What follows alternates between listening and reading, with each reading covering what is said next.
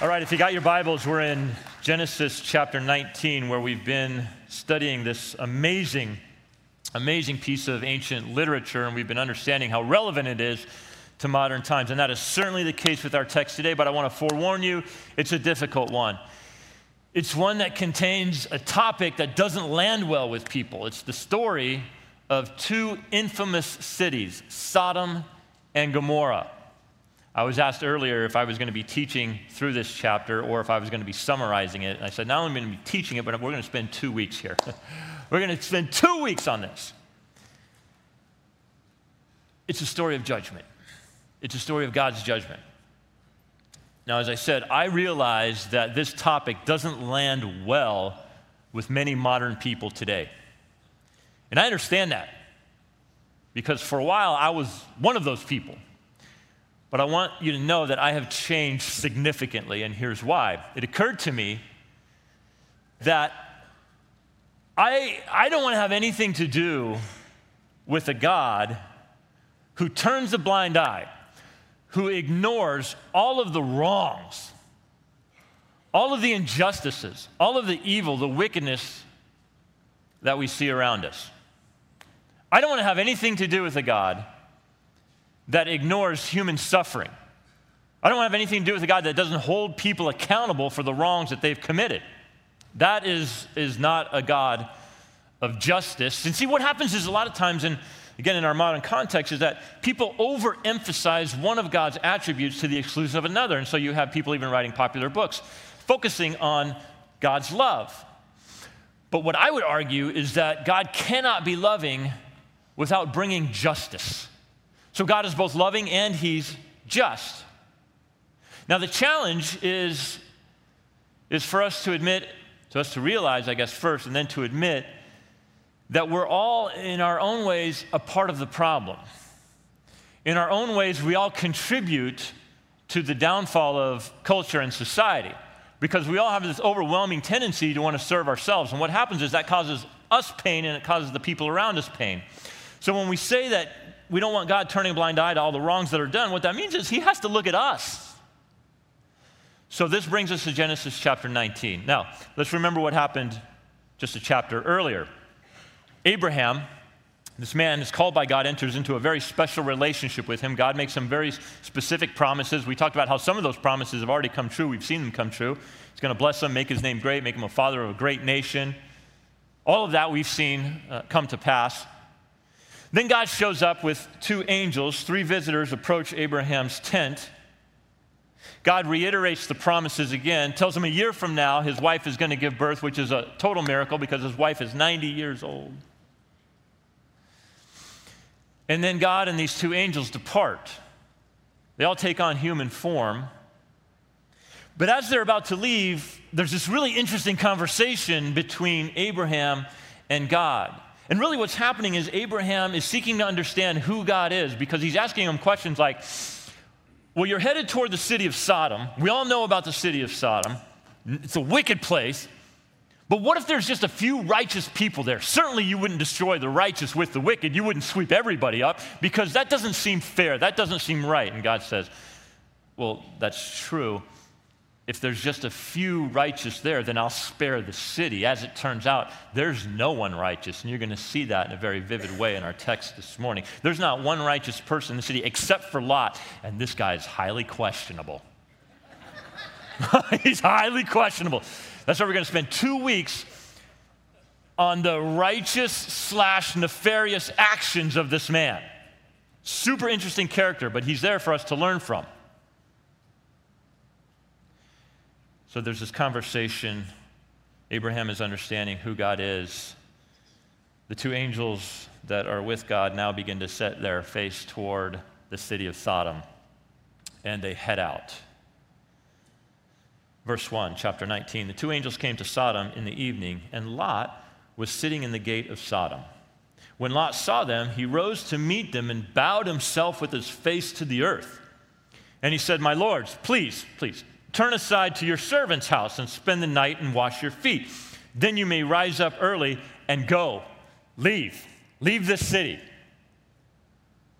They said, no, we will spend the night in the center of the action. in the town square. But Lot pressed them strongly. So they turned aside to him and entered his house, and he made them a feast. And he baked unleavened bread, and they ate. So here's the question to begin with. How in the world does this guy Lot end up at the city gate of Sodom? Well, earlier we read that he and his uncle Abraham, they had so much stuff, so much livestock, that the two of them could not coexist off the same land. So Abraham graciously says to Lot, you select the land that you want, and I'll take the rest. And what we learn is that Lot surveys and chooses the best for himself. This tells you a little bit about what's going on in his heart. He chooses the best land for himself, but also what's in that land is the city of Sodom. And so at that point, the text tells us that he set up his tent next to the city. Now what we learn is that the words are chosen for specifically for a reason. It says that he is in the city gate. What do you mean he's in the city gate? How are you in a gate? Well, historians and archaeologists tell us that back in the day, attached to the gate of the city was a stone room. And these stone rooms were places where men of influence sat. And they kept watch on who entered and exited the city. So what we learn from this is that not only is Lot residing in the city, but he's a man of influence in this city. You don't get to have that position. It's sort of like being an elected official without being, it's like he's well known. Lot is he's like the man in this city of Sodom. He's got a place of prominence. These two men approach. We know them to be angels, and immediately Lot recognizes their visitors, and he runs out, he bows down, a sign of great respect, and he says, you guys need to stay at my place. And they say, no, we're going to go in the town center. And Lot realizes, the town center, that's I know the city is going to be very bad for you if you go into the center of the action. You need to stay with me. So they relent, and they stay with Lot, and Lot rolls out the red carpet for them. Now, the men of the city have been informed that there are visitors. And what happens next is pretty dark. Verse 4. But before they lay down, the men of the city, the men of Sodom, both young and old, all the people, to the last man,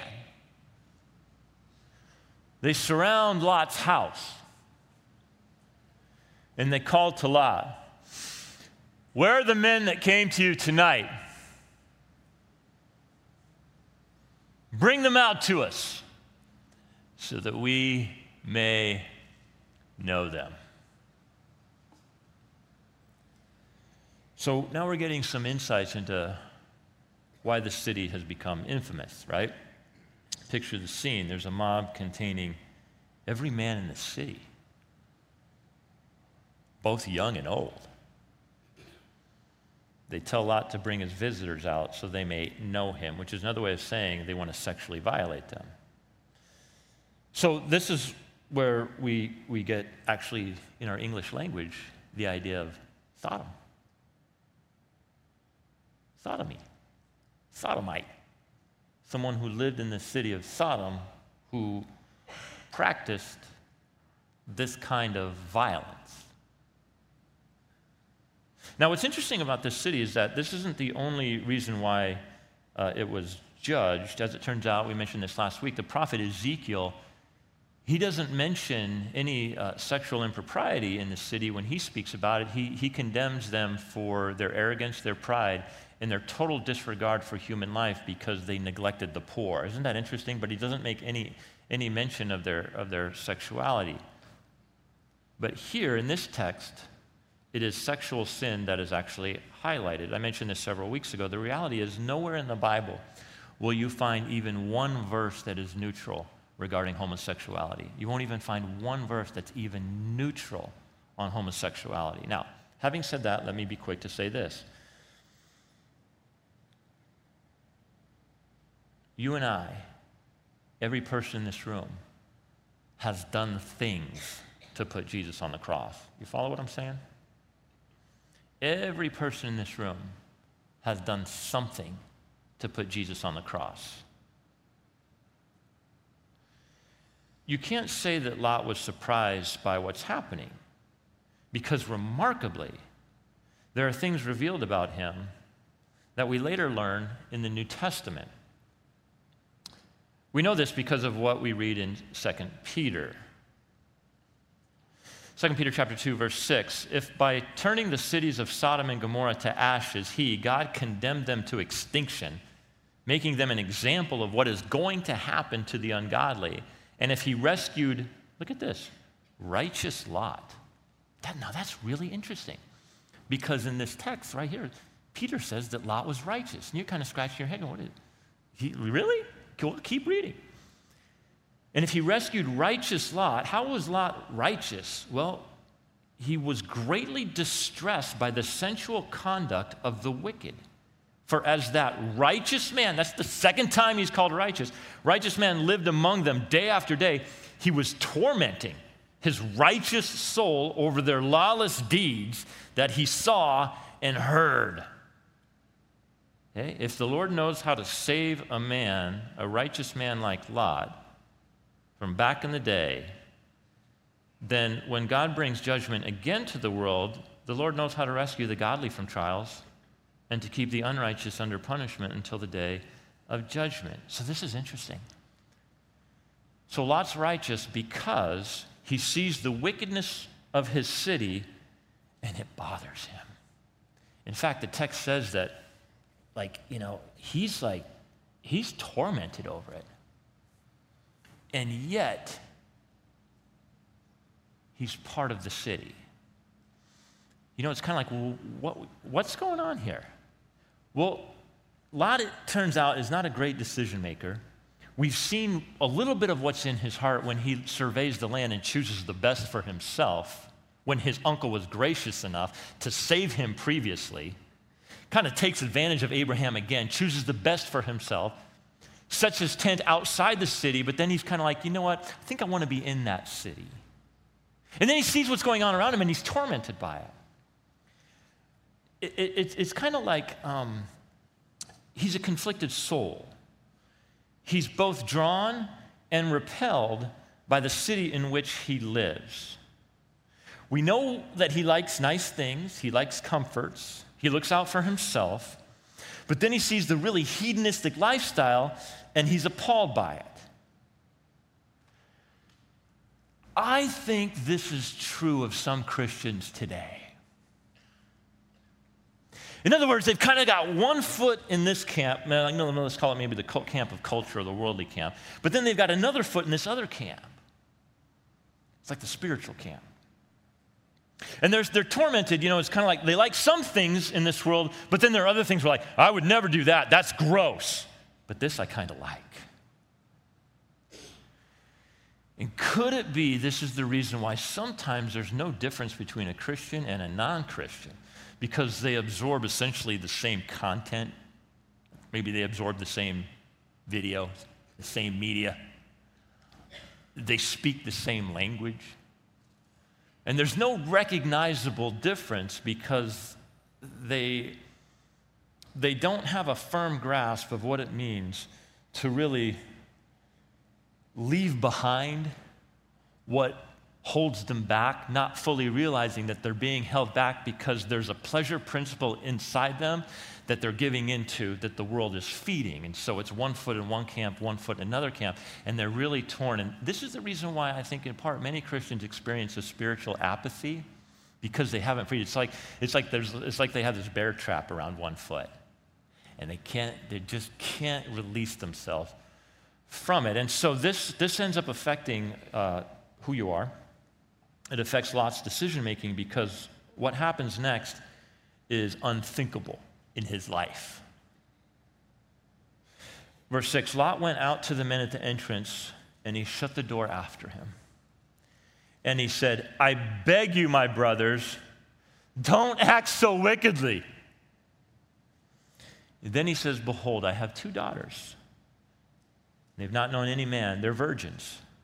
Let me bring them out to you, and do to them as you please. Only do nothing to these men, for they have come under the shelter of my roof. So this is messed up. Let's call it what it is, right? This is a colossal and monumental forfeiture and failure of Lot's fatherly responsibilities toward his children, specifically his daughters. It's totally unjustifiable, and the responsibility lays on him alone. Some say that Lot made this offer knowing that it would be rejected because the men wanted to be with the men in his house. Regardless, it's a monstrous offer on the part of Lot. But when you're in those situations where you're being pressed in, and if you don't have a firm understanding of who God is and who you are in God, you tend to make bad decisions. So this is the outworking of Lot, sort of having it's a divided soul. In any case, Lot's foolishness was overridden by the anger of the mob. Verse 9, but they said, stand back, like get out of our way. This fellow, Lot, he came to us as a sojourner, meaning he was only supposed to take up temporary residence here, and now he's telling us what to do. We're going to deal worse with you than with them. Then they pressed hard against the man Lot, and they drew near to break the door down. So this offer backfires on Lot. They don't want to be told right from wrong, certainly from a newbie in town, and they judge Lot for being judgmental. That's interesting, isn't it? They judge Lot for being judgmental. We see this in our own society today. You are dismissed simply because you withhold approval. Absence of approval in our culture makes you unforgivably judgmental. Let me say that again. Absence of approval in our culture makes you unforgivably judgmental. In reality, there's a difference between acceptance and approval. Jesus is the ultimate example, because what do you see him do? You see him accept everybody. He hung out with like the worst of the worst. They accused him of it. He hangs out with tax collectors. Those guys are just, they're disgusting. They're filthy. They're always ripping people off. He hangs out with prostitutes. Jesus accepted everybody, but he didn't approve of everything everybody did. Why? Because not everything we do is good for us. The most loving thing you can do is to speak truth into someone's life in a gracious way, and this is what Jesus did time and time again. To the woman at the well, he says, let's talk about your life. You're with all these different men. The man that you're with now is not your husband. So Jesus was never soft on sin, but he was always gentle with the sinner. Just the fact that he is a rabbi is speaking to a Samaritan woman is unheard of. That's why the text even mentions. She says, why are you talking to me? It's like, because I care about you. You're never going to have this conversation in your context, right? A rabbi's never going to speak to a woman like you, but I will. I will. To the woman caught in adultery, Jesus kind of lays it out there and reveals pulls back the curtain and exposes the people who are trying to expose her. They leave, and Jesus is like, well, it's just you and me here now. Is anybody left to condemn you? See, condemn her, meaning condemn her to death, because that's what they wanted. That was the penalty for adultery. Is there anybody else here, anybody left who's going to condemn you to die for what you've done? No, there's nobody left. He says, well, I'm not going to condemn you to die for this either, but here's what you need to know. Go your way and what? Sin no more. Isn't that interesting? Jesus calls it out. He says, no, I want to be gracious and loving with you, but you need to know the most loving thing I can do for you right now is speak the truth to you. And the truth is, what you're doing is wrong. It's robbing you of your life and those around you. Go your way and sin no more. There's a difference between acceptance and approval, and that has become completely lost on our culture, and that's why people are quick to cancel anybody that doesn't strike the right tone of approval. So I've never had an angry mob come after me. It must be terrifying. What would stop them? Well, something supernatural, verse 10. But the men reached out their hands and brought Lot into the house with them and shut the door, so they see what's going on. So they end up rescuing Lot. Lot's a bad decision maker. He has to be rescued by these men. They struck with blindness the men who were at the entrance of the house, both small and great, so that they wore themselves out. They're like, they're groping for the door. So they're blinded supernaturally by these angels, the men outside. And that still doesn't even cool their sexual jets. Isn't that interesting? They're groping to try to get away, to try to find a way into the house, even though they're blinded. Sexual sin, as many will attest to, is an especially difficult stronghold in a person's life. Let me say that again. Sexual sin is an especially difficult stronghold in a person's life. And the Apostle Paul explains why, as he's writing to a church that existed in the first century AD.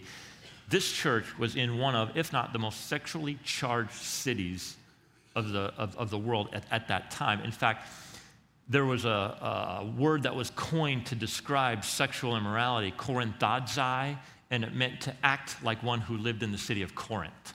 So there's a church in the midst of this highly charged sexual city. There's this church there. And the challenge for some of these people is in the Greco-Roman world of the first century, pretty much any kind of sex was acceptable.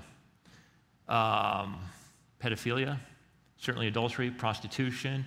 Yeah, you fast forward to Nero, and he was castrating young boys and taking them into his harem. And this is the guy who's in charge, right? This is like the most powerful man in the world. So there's virtually nothing was off limits. Nothing was taboo. Now, in the midst of this highly sexualized city, you've got this little group, these Christians, these little Christs, little Jesus followers. And they're absorbed. All they've ever known is a sexually charged city. And so now there's some struggle there. In fact, at one point, there's this one guy that's having an illicit relationship with his mother, stepmom, perhaps, and people in the church are like, isn't this great? We are so open and so tolerant and so accepting. This is wonderful. Well, of course, that would take place in the city of Corinth. And Paul writes, there's something you don't understand. This isn't the reason why God created your body, so that you would pimp it out. And there's something about sexual sin that's a little bit different than other sins. And well, he says this in 1 Corinthians chapter 6, verse 18. Flee from sexual immorality. The word is porneia, from which we get our English word porno, or pornography. And here's the thing about it. Every other sin a person commits is outside the body. But the sexually immoral person sins against his own body. This is very insightful. So it's kind of like, well, what's the big deal with pornography? What's the big deal with a one-night stand? What's the big deal with a hookup? He tells you why. If I speak a lie, I'm speaking that in the air, okay? That's different than engaging in a sexual sin with my body. So he says those sins are outside the body, but a sexual sin, you're actually facilitating that sin with your physical being. So it is different. And in a day when all kinds of sexual activity had been normalized for nearly everyone, this is the beginning of a sexual revolution. It's different from other sins because at its core, it's actually a form of self-harm. You're sinning against your own body. And so we might commit other sins with our bodies, but it's this unification with another person that takes it to a spiritual level that is misguided, a physical level that's misguided. And here's the thing. We always experience the natural consequences of this. This is why, even when people say, it's good to have sex before marriage so that you can figure things out and make sure everything's working and make sure that you're compatible. Well, I mean, even, just secular studies alone will tell you that the divorce rate for those who cohabitate is actually quite a bit higher than those who do not. But additionally, what happens is when you have sex before marriage, it's a smokescreen, folks. In this way, it's hard for you to really understand who that person is and to get to know them for who they are when you have sex, because sex takes things to the next level, and there's this joining together, there's this physical union that takes the place or transcends the spiritual union and the emotional union that is meant to be built first. And then it's really hard to detach yourself from that relationship because you've already united yourself to that person. Why? Because sexual sin is done with your body, and that's what makes it different. And that's what makes its consequences different. So when two people are dating and they're engaged in sexual activity, this smoke screen goes out there, and it becomes very difficult for you to see who that person really is because you've had a union before its time. So, having said that, I want to say this. It's important to note that Paul doesn't tell us that sexual immorality is the worst of all sins, as we sometimes conclude. But what he's combating is this carefree, casual attitude towards it that some Christians in his day were carrying in the midst of a hypersexualized culture. Now, that'll preach. Let me say that again. What Paul is writing about, what he's writing to a group of Christians that lived in a hypersexualized culture that didn't recognize it as such.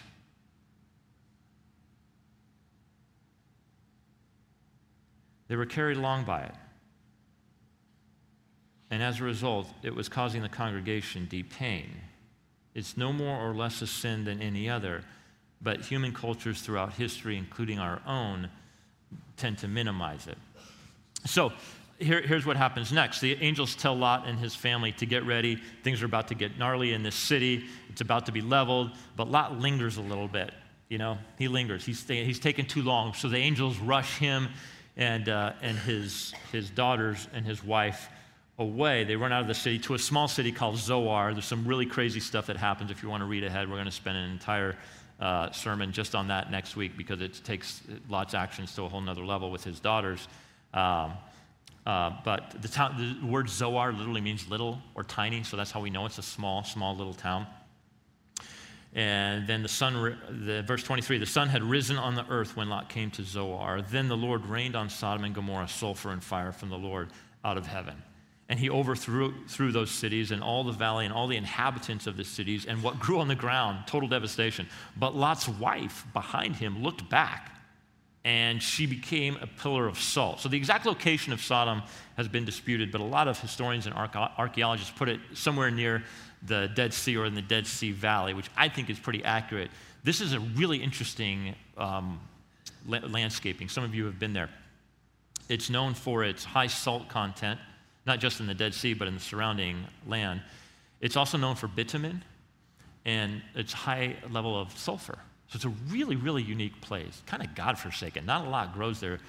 And it's also known for this massive rift. It's actually called the Rift Valley. It runs for hundreds of miles. So some theorize that God might have opened up this rift, maybe through an earthquake or something like that, and released some of what was underground. There are, like I say, large bitumen and sulfur underground, essentially like caverns almost. And we know that sulfur dust is extremely flammable. Some people say that that's maybe what God used. He used the natural landscape, and all of a sudden it rains down fire and brimstone. What's interesting is that archaeologists have discovered a village wherein the buildings have burned from the top down. All of the structures have burned from the top down. Usually if you're going to set fire to something, right, it burns from the bottom up. But in this village, something happened. Like maybe fire rained down and burned the buildings from the top down. Whatever the case, the text tells us that this is absolutely an act of God. So what's up with Lot's wife looking back and turning into a pillar of salt? I remember being a kid hearing this, and I was always fascinated by this story. It seems kind of odd. She looks back, and as she looks back, she's turned to a pillar of salt. Well, it's pretty interesting because in Luke chapter 17, Jesus actually talks about this, and he gives us some insight into perhaps what exactly happened. So here's the context. Jesus is talking about the kingdom of God being fulfilled on earth, and when that happens, actually, it will be part of his return, right? So here's what he says, Luke 17, verse 31.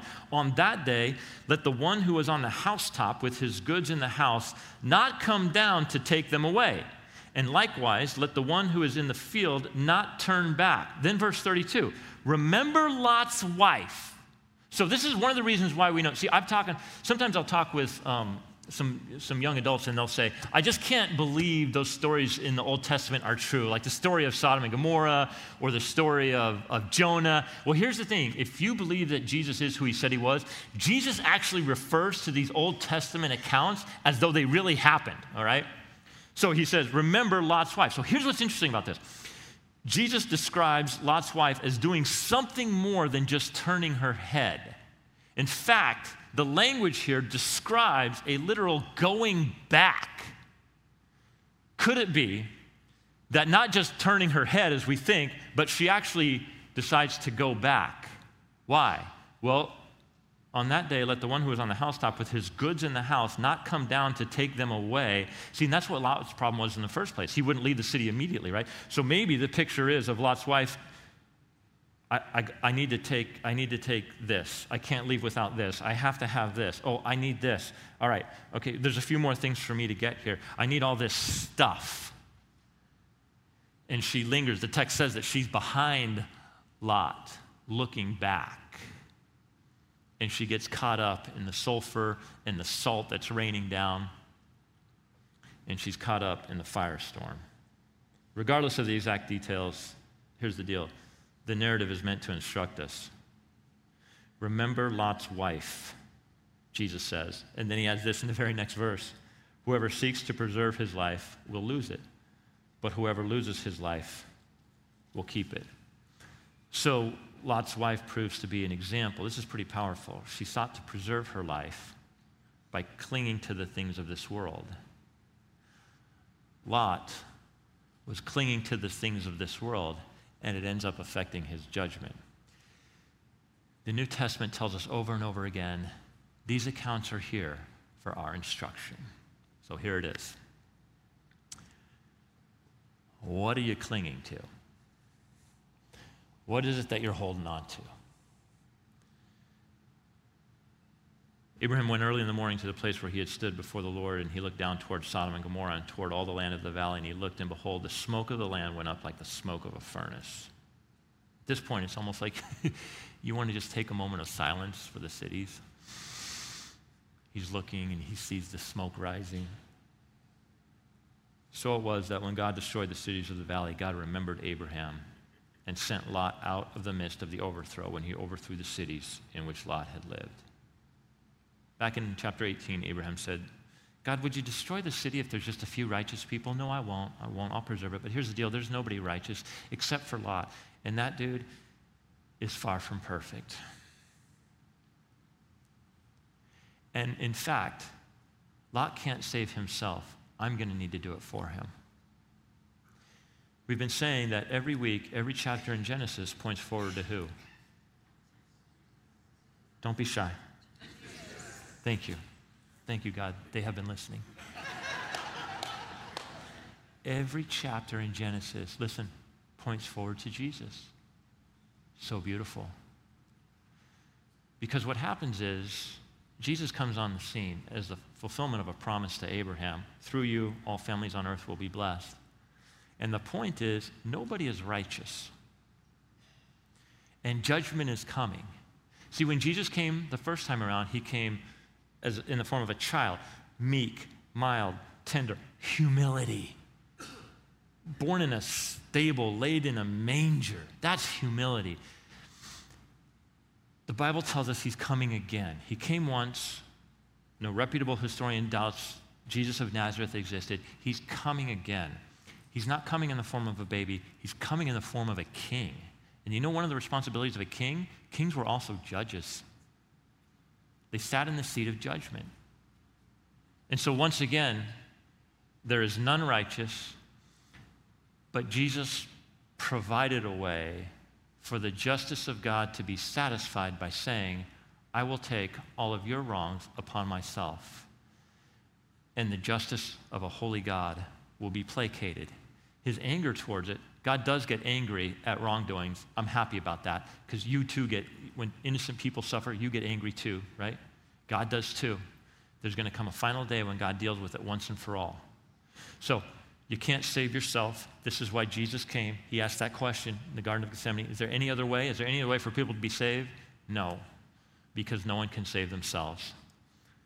Genesis chapter 19 is actually the story of Jesus. So I'm going to ask you to bow your heads and close your eyes. Jesus says the lesson of Sodom and Gomorrah is found in Lot's wife. In large part, it was her looking back.